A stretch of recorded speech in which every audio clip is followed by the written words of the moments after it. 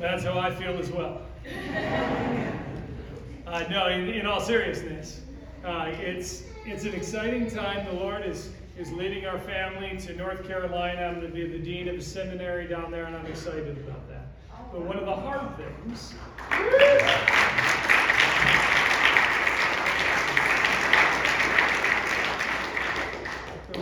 things of leading is the opportunity the Lord's given to me here. I will not forget these many months the Lord's given me the opportunity to preach the word here. I have loved this. And, it's a blessed thing to be a preacher and to find a people ready to listen. And that's what I found this church to be. So I've just been so thankful. And I'm excited that the Lord has given to me this space of time. We've kind of judged it out, how long I'll need in order to finish 1 Peter. And in God's good providence, we, Lord willing, will be able to make it through the rest of the text. And I'm excited about being able to do that. Well, this afternoon, we're going to be looking at 1 Peter chapter 3, and we're concluding a section of the letter because Peter has been talking about the responsibilities that each of us have before a lost world to live in front of them in such a way that they see our good deeds and glorify our Father who's in heaven. And so Peter starts with this word in verse 8 of chapter 3. He says, finally. Now, Peter's a good preacher here. Because you recall that anytime a preacher says, finally, he's nowhere near done with the sermon, correct? And in the same way, Peter here says, finally, but he's not actually concluding the book. He's concluding a section of the book. And that's what we're going to be looking at today. And I've titled this, Instruction for All. And the reason that I've done that, and there's an alternative title, I'll talk about that in just a second. Because you'll notice what he did early on. He talked in 3:11 to 12. He made this transition where he said, live among the Gentiles honorably so that they see your good deeds. And then he worked through various relationships we ought to have. How should the Christian relate to the state? That's what he talked about first. Then how should the slave relate to his master? How should the husband and wife relate to one another? And now what he's done is, instead of dealing with specific categories of people, he's taking a step back and saying, Christians, brothers and sisters, how ought we to relate to the people around us? And he's going to categorize this into really three groups, in my estimation. He's going to say, how do you deal with people who are among the church, the assembly itself? Second, how do you deal with people who are outside the assembly? And then third, what should your relationship with God look like? So those are the final three admonitions we're going to be looking at. But I've also labeled this sermon, Living the Good Life. And the reason I've titled it that is because you'll notice at the end of chapter 3 here, in this section we're looking at 3:8 to 12, he talks about really what the good life is. You'll see it in verse 10. He says, for whoever desires to love life and to see good days, here's what he ought to do. You know, the question of what the good life is a really significant question to our world, isn't it? Oh, let me just ask you, do you want to live the good life? Who doesn't want to live the good life? Well, here up on the screen, I don't have a video. I know it looks like a video, and I got your hopes up, but I'm going to dash them now and say we're not going to be watching a video. But this is a picture of a video that you could find online, and it is it's by a Harvard professor who he's the third director of a study that's gone on for 75 years. And this study took a number of men. In fact, it's more than 100. I forget exactly how many. And they surveyed them when they were kids. And they followed through with these kids. They're in their 90s now. And they followed through asking them what has been satisfactory in them. They've done medical tests. They've determined, marriage, no marriage, kids, no kids, all the sorts of things that we begin to ask, what exactly does the good life look like? Well, this guy here, the professor who's making this TED Talk, he's addressing this question, what exactly is the good life? And he's the third professor that's leading the study, because of course, somebody leads it for 25 years and then they're done. Somebody else leads it for 40 years and then they're done. And now he's bringing this thing to a close, because most likely these people won't live much longer than this. And he's addressing the question, so in light of this study of these men that we've studied for 75 years, we're asking the question, what is the good life? Well, is that an important question to people? If you look at the video online, something like 52 million people have watched this video. So clearly people care about what the good life is. They want the secret to the good life, don't they? Well, one of the interesting things he does as he begins his lecture, his TED Talk, is he says there's a study that was done, a survey for millennials. And the question was, what are your highest hopes and aspirations? What are your goals? 80% of them said that their goal was to be rich. 50% said that their goal was to be famous. The reason I mention these is because this tends to be how our world thinks in categories of what the good life would look like. If my bank account was overflowing, if I walked down the street and everybody recognized me, that would be what the good life looks like. Now, I'm not going to spoil it yet. I'm going to make you wait until the final end of this sermon to determine what the good life looks like, and partly because I want to walk through the passage, because I think God tells us what the good life looks like. So we're going to work through what the good life looks like in relationships, because that's ultimately going to be what it's about. So notice with me here in chapter 3, 1 Peter chapter 3, verse 8. Peter says, finally, all of you have unity of mind, sympathy, brotherly love, a tender heart, a humble mind. Do not repay evil for evil or reviling for reviling, but on the contrary, bless. For to this you were called, that you may obtain a blessing. For whoever desires to love life and to see good days, let him keep his tongue from evil and his lips from speaking deceit. Let him turn away from evil and do good. Let him seek peace and pursue it. For the eyes of the Lord are on the righteous, and his ears are open to their prayer, but the face of the Lord is against those who do evil. Let's pray. Father in heaven, we thank you that this afternoon we have the opportunity to look into your word. We want to live according to what your word says, because you've made us, you've made our world, and you've told us how to live, and we want to live in the way that you've asked us to. Partly because we know that you know us better than we know ourselves. And so help us today to understand what your word says so that we might apply it and live in light of it. In Jesus' name, amen. Now, I mentioned a moment ago that I think that the passage divides into 3 parts. What is our relationships to look like among other saints, among believers? Because you notice what he's done up to this point. He's given instructions for slaves. He's given instructions for husbands and wives. And now what he's doing is he's giving instructions for church members. And at some of those various points, you say, well, this doesn't directly pertain to me, but here you are in a church. And so Peter's going to say something directly to us. And then he's going to say something directly to us in regard to those who are outside of our assembly, outside of the church.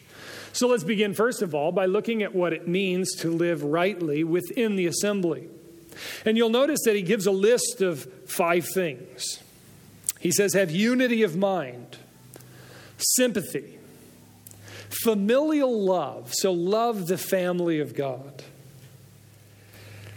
Have a tender heart, and have a humble mind. Do you notice any pattern when we talk about these 5 things? Maybe you see something in here that suggests right relationships. Unity of mind, thinking the same way as everyone else. It's an interesting thing in our world today, isn't it? What is valued? Not having unity of mind, being completely distinctive. And yet Scripture continuously calls us as believers to be unified in mind, to think the same way, to draw close to one another, because there is, in fact, one right way to think. Now, that's not to say about any one particular matter, but broadly put, there's a way to view life. And we ought to have a unity around that. Sympathy, a regard for others. Familial love or brotherly and sisterly love, a love that pertains to the family of God. Tender hearts and humble minds. You know, Peter's not the only one to suggest the centrality of such characteristics in the life of believers. One of the things I like to do when I'm preaching is every once in a while turn our attention to some of the major passages of Scripture, the ones that we know well because they concentrate on deep biblical truth. So what I want to do is I want to reinforce Peter's 5 commands by looking at a passage in Philippians chapter 2. You probably already know it, but turn your Bibles there to Philippians chapter 2. Now, I'm going to be reading from the NIV edition here because I think it translates one section really well, and I want to communicate that. But one of the things Paul is doing in the Philippian congregation is he's trying to get them unified. Notice again, Peter says, have unity of mind. And here's what Paul says in Philippians chapter 2. Therefore, if any of you have any encouragement from being united with Christ, that is, if there's anything good in being united to Christ, if there's any comfort from his love, if any common sharing in the Spirit, if any tenderness and compassion. And by the way, these are all rhetorical statements. Paul's not saying, is there any encouragement from being in Christ? Is there any sympathy in these sorts of things that are developed by being in Christ? Is there any tenderness and compassion? His point is that these are natural byproducts of coming to know God. Because frankly, what does it mean to know God? It means to be conformed to his image. And this is who he is. He's slow to anger and abounding in steadfast love. He knows our frame and sympathizes with us. So he says, if there's any of these things, then here's what you ought to do. Verse 2, then make my joy complete by, here's how you're going to do it, being like-minded, having the same love, being one in spirit and of one mind. Do nothing, he says, out of selfish ambition or vain conceit. Don't do anything that derives simply from your own benefit. Instead, rather, in humility, value others above yourselves. Not looking to your own interests, but each of you to the interests of others. Now, let me just pause there. We're going to read a little bit more here in just a moment. But this sounds rather ridiculous, doesn't it? I mean, just think about this statement. Paul is saying here, listen, here's how the church ought to run. Here's what we ought to do. We ought to have a humility concerning ourselves so that we don't act in our own interest, we act in the interest of other people. And broadly put, the world says that would be rather foolish. Because what's going to happen if you do that? Oh man, you're going to get run over.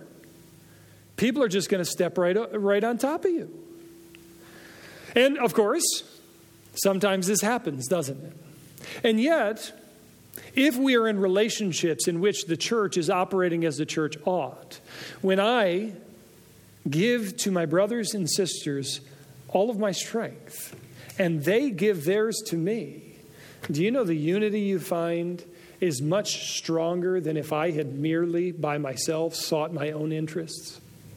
And this is the interesting thing that I've always found about God's Word. There are so often where we find commandments that we, on the face of it, think, if I do that, it's going to be hard. And yet when we do it, we find it easy. Jesus says, take my yoke upon you, for it's easy.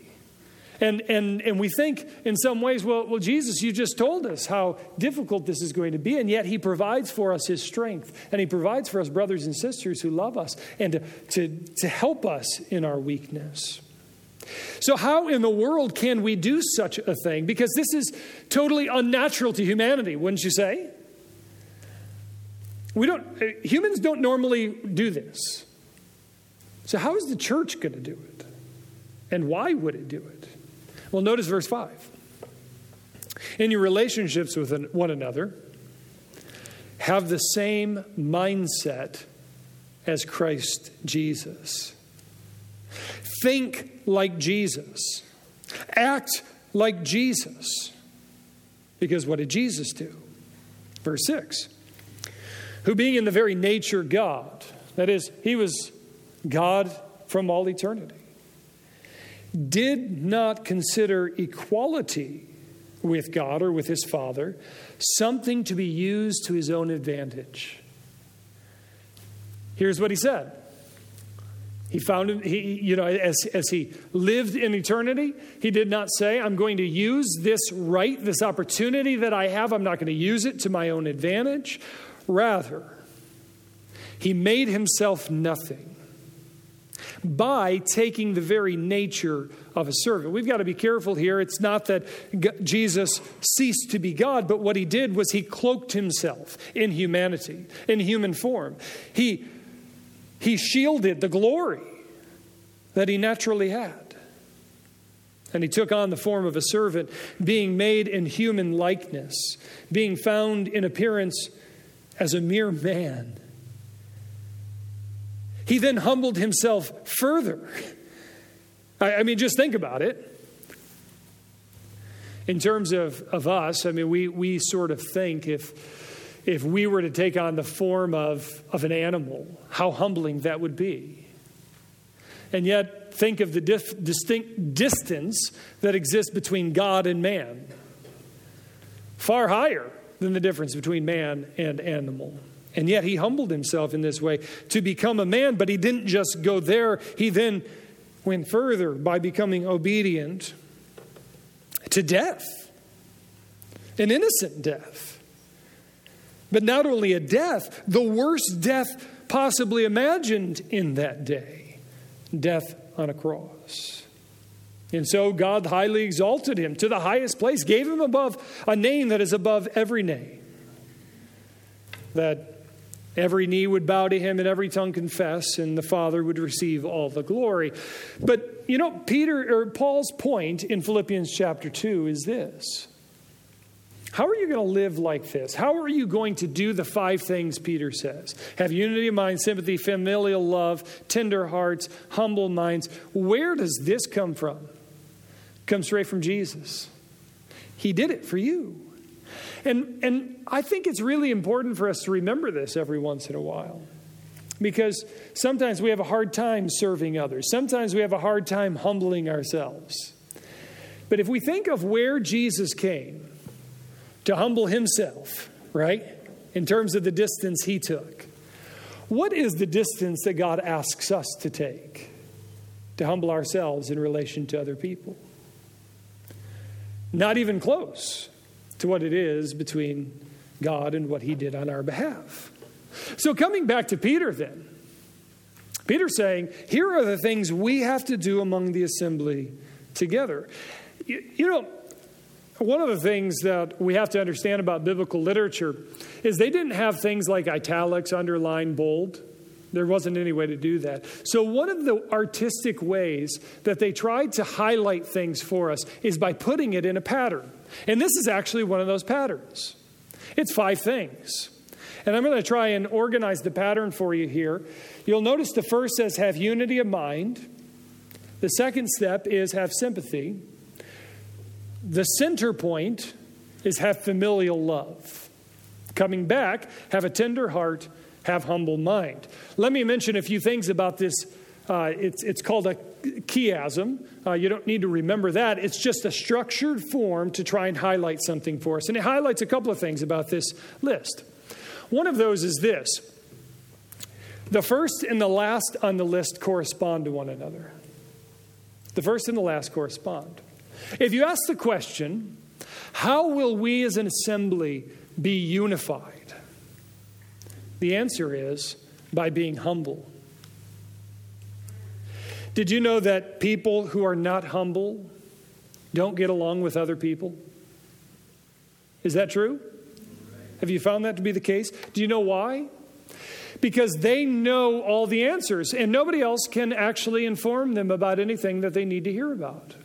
They can never unify with somebody because they need to be over somebody.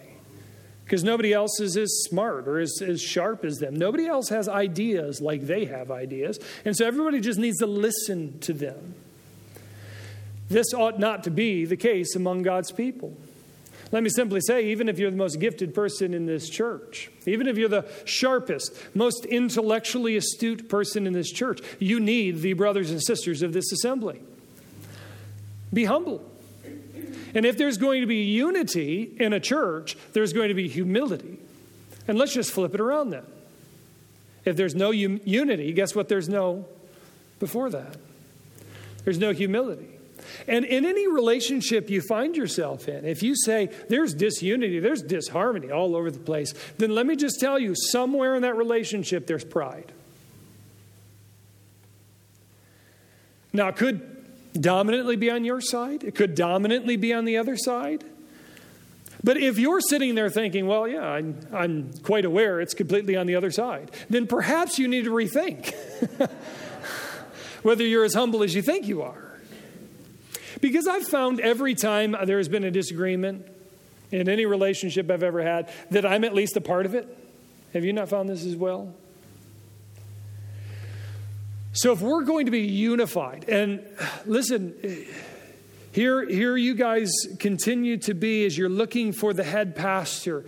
And I know you long for that head pastor to come in. And what we need at this stage is unity, to continue to be together and unified. I have celebrated, since I've been here, the spirit of unity that I've sensed among this congregation. It has been a joy to be here for that very reason. And when you don't have that, you know it, don't you? There's a tension among the people. Keep that. And the moments you start sensing that disunity, that disharmony, begin looking first in your own heart. Because what does Jesus say? When you notice a log in your brother's eye, pick up the mirror. Pick up the mirror. And yeah, maybe it's just a speck in your eye, but get rid of the speck before you go after the log, right? So, one of the things Peter says is have unity of mind, and you're going to do this by having humility. The second two then go together as well. Have sympathy. Have a tender heart. Now, I would suggest to you that these characteristics come more naturally to some people than other people. Even I think humility comes more naturally to some people than other people. That gives nobody the right to not be humble, right? But some are just more naturally inclined that way, and others need to work on it a little bit more. When it comes to this second set of characteristics, have sympathy and a tender heart, some people have a bleeding heart, and you know them. They hear news of some event that's taken place among somebody else among the congregation, and their tears just start welling up. They experience this sympathy, this feeling together with someone else. But there are others who hear something and there's just no feeling there at all. And again, this is somewhat sometimes the way that we're made. But you'll notice that this is a command, isn't it? And do you know, sympathy, even if it doesn't come naturally, can be formed within your heart. And here's my suggestion to you as an assembly. Because just this morning, I'm teaching my ABF. And the heartache that's happening within my adult Bible fellowship, that's what we mean by ABF. It's basically a Sunday school for about 40-year-olds, somewhere around there. And we just heard the news of one of the young boys in one of the families. Their son is developing a neurological disorder of his legs, and he's struggling to walk now. And he's 11 years old, I think, and it's quite a challenging situation. Another family, the girl plays sports and has had too many concussions, and now she can't really quite remember, and it's been going on for a couple of years now. And these are incredibly weighty and heavy things. So when among this congregation things like that happen, what's the right response? Let me suggest this. That instead of the first thing we do, just text off a quick email or a quick text or just say, hey, I'm praying for you. Sit down and ask yourself this question. If I had just received news that my child has a neurological disorder that may cripple him, how would I begin to think about that? How would that influence our lives? What would that do in terms of even my own thoughts about God, in terms of my relationships at church? Do you see, this is what sympathy means. It's the feeling what someone else feels. And it's so easy, isn't it, to hear something bad that's happening in somebody else's life and say, oh man, that's hard. I'll pray for you. But it's another thing to sit down and to contemplate and to think deeply in your heart about how you might think about so that you can pray and help, right? You'll notice this middle command, we'll get to it in just a moment, but it's have family love, which means that we're a family. And it means when my brother or my sister goes through deep pain, then I ought to go through deep pain too.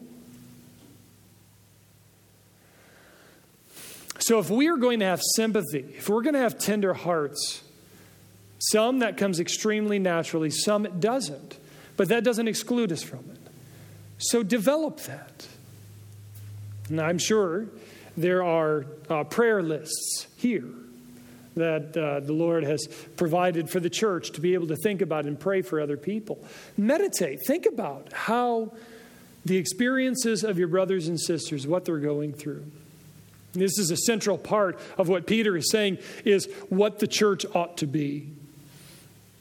Well, so we've got these lists, and then we've got this center point, right? And if you ask the question, well, how in the world can I have family love for the people of my assembly? The way that Peter put this chiasm together is that he's saying, here's how to do it. Are you humble in mind? Do you have unity? Are you seeking for unity? That's how you love. Do you have sympathy? Do you have a tender heart? That's how you love one another. And he's driving it to this central thing. What is the central command of Jesus in regard to the church? It's love your brothers and sisters. And love, by the way, doesn't mean have a great feeling towards them. That may be the case. Hopefully it is the case. Love means self-sacrifice. It means to put myself second and put someone else first. And this is what the church ought to be doing. And again, Peter has drawn attention to it before, but what Jesus says is this is how the world will know who are my disciples, if you love one another. The church ought to be really odd in this way. That we love one another with a love that the world just doesn't understand. It's an otherworldly love because it literally comes from another world. It comes from God himself. All right, so the first set of commands is our relationships to those outside or inside the assembly. But then Peter turns to our relationships outside the assembly. And he gives us really two things not to do and one thing to do. So let's just walk through these. First, don't return evil for evil. Second, don't return slander for slander. Let me simply ask, is that easy? What comes naturally? When somebody does something evil against you, oh, yeah. Retaliation is just natural. And if you don't believe it, just watch kids sometimes. Even my girls, it's happened before. Not in the last couple of years. But somebody did something, and then something else happens, and you say, now what exactly happened? Why'd you do that? Well, because she did this. And it's almost an excuse, isn't it? Well, they did that, so I did this. And that should be good. But God will never accept that excuse. He's not going to accept it because he's already told us, my people don't return evil for evil. And again, we're going to drive this all the way back to Jesus. The reason we don't do it is because Jesus didn't do it. And are we not glad that Jesus didn't do it? Imagine the evil that we have done in regard to him or towards him. And yet, what did he do for us? What did he do in regard to us? He gave his only begotten Son, that any of us who believe should not perish but have everlasting life. So we want others not to do evil for evil if we do evil. And so this is how we ought to respond. Don't return slander for slander. Again, this goes back to Jesus when he was being accused, when he was being spoken evil against. He did not speak evil against those who spoke evil of him. But instead, here is what he did do, and here's what Peter says we have to do in regard to unbelievers, those who will be opposite us. He says, repay evil with blessing. Repay evil with blessing. Now, I think to some extent, even our world says, boy, that would be a good thing. That would be a good thing. And it sounds great until all of a sudden you're in the situation. It sounds great until we put specifics to the examples and we begin to say, well, wait a second, not there. I mean, think about Peter's audience. They're being persecuted simply because they name the name of Christ. That's it. They've not done any evil. They've called themselves Christians, and they are being persecuted for it. And Peter says, all right, you're being persecuted. People are treating you wrongly. Bless them. Bless them. And just overwhelm them with blessing. It, again, is so unnatural. It is so outside the realm of our normal responses that it can only be divine. And that's part of the point, isn't it? Remember, what Peter's doing in this whole section is saying, how will you show the glory of the light of God to unbelievers? Respond in a way that they would never expect. Respond in love when they respond with hate. Now, he makes a statement here, because you'll notice he says, don't repay evil for evil or reviling for reviling, but on the contrary, bless.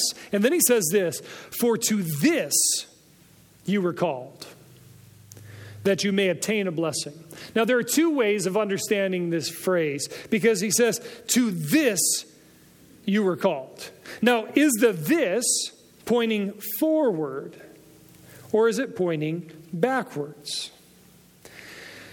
Just let me give you an example. If we're talking about a sports game and somebody's about to go make the final shot of the game, and you say, you were made for this, that you would make this shot.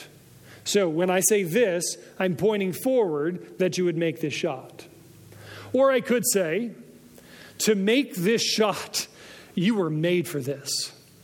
And in that case, I'm pointing back to the making of the shot, right? So in this case, Peter says,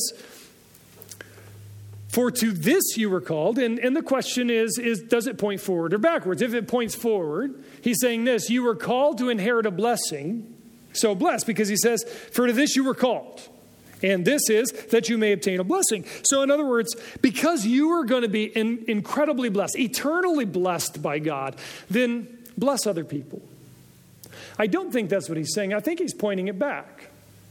And that's what the second one here.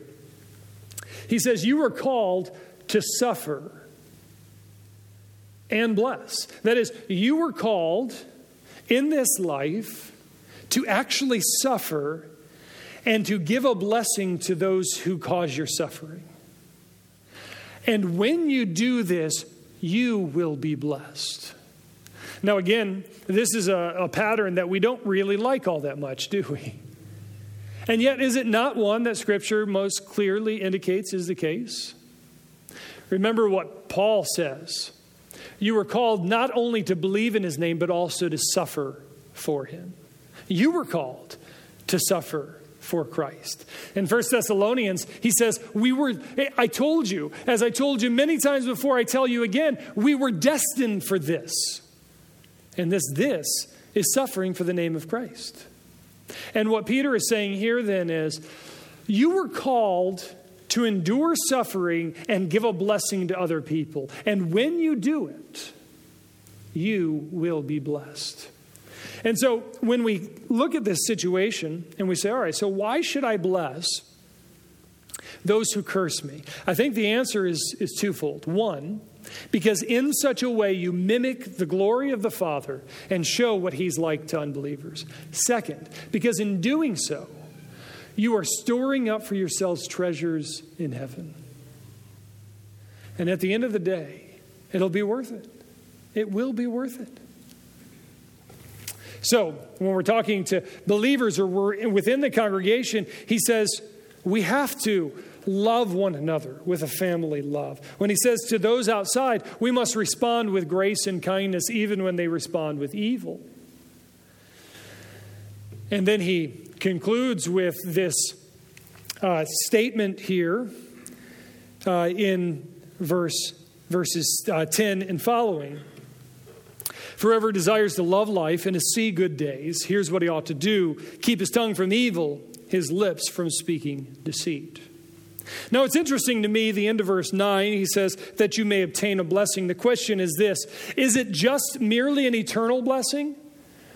Or is it a blessing in this life that you are going to receive? Now, some would suggest it's merely an eternal, because back in 1 Peter 1:6, he says, you have this inheritance that can never perish, spoil, or fade. But of course, he then talks about living the good life. He says, whoever desires to love life and to see good days.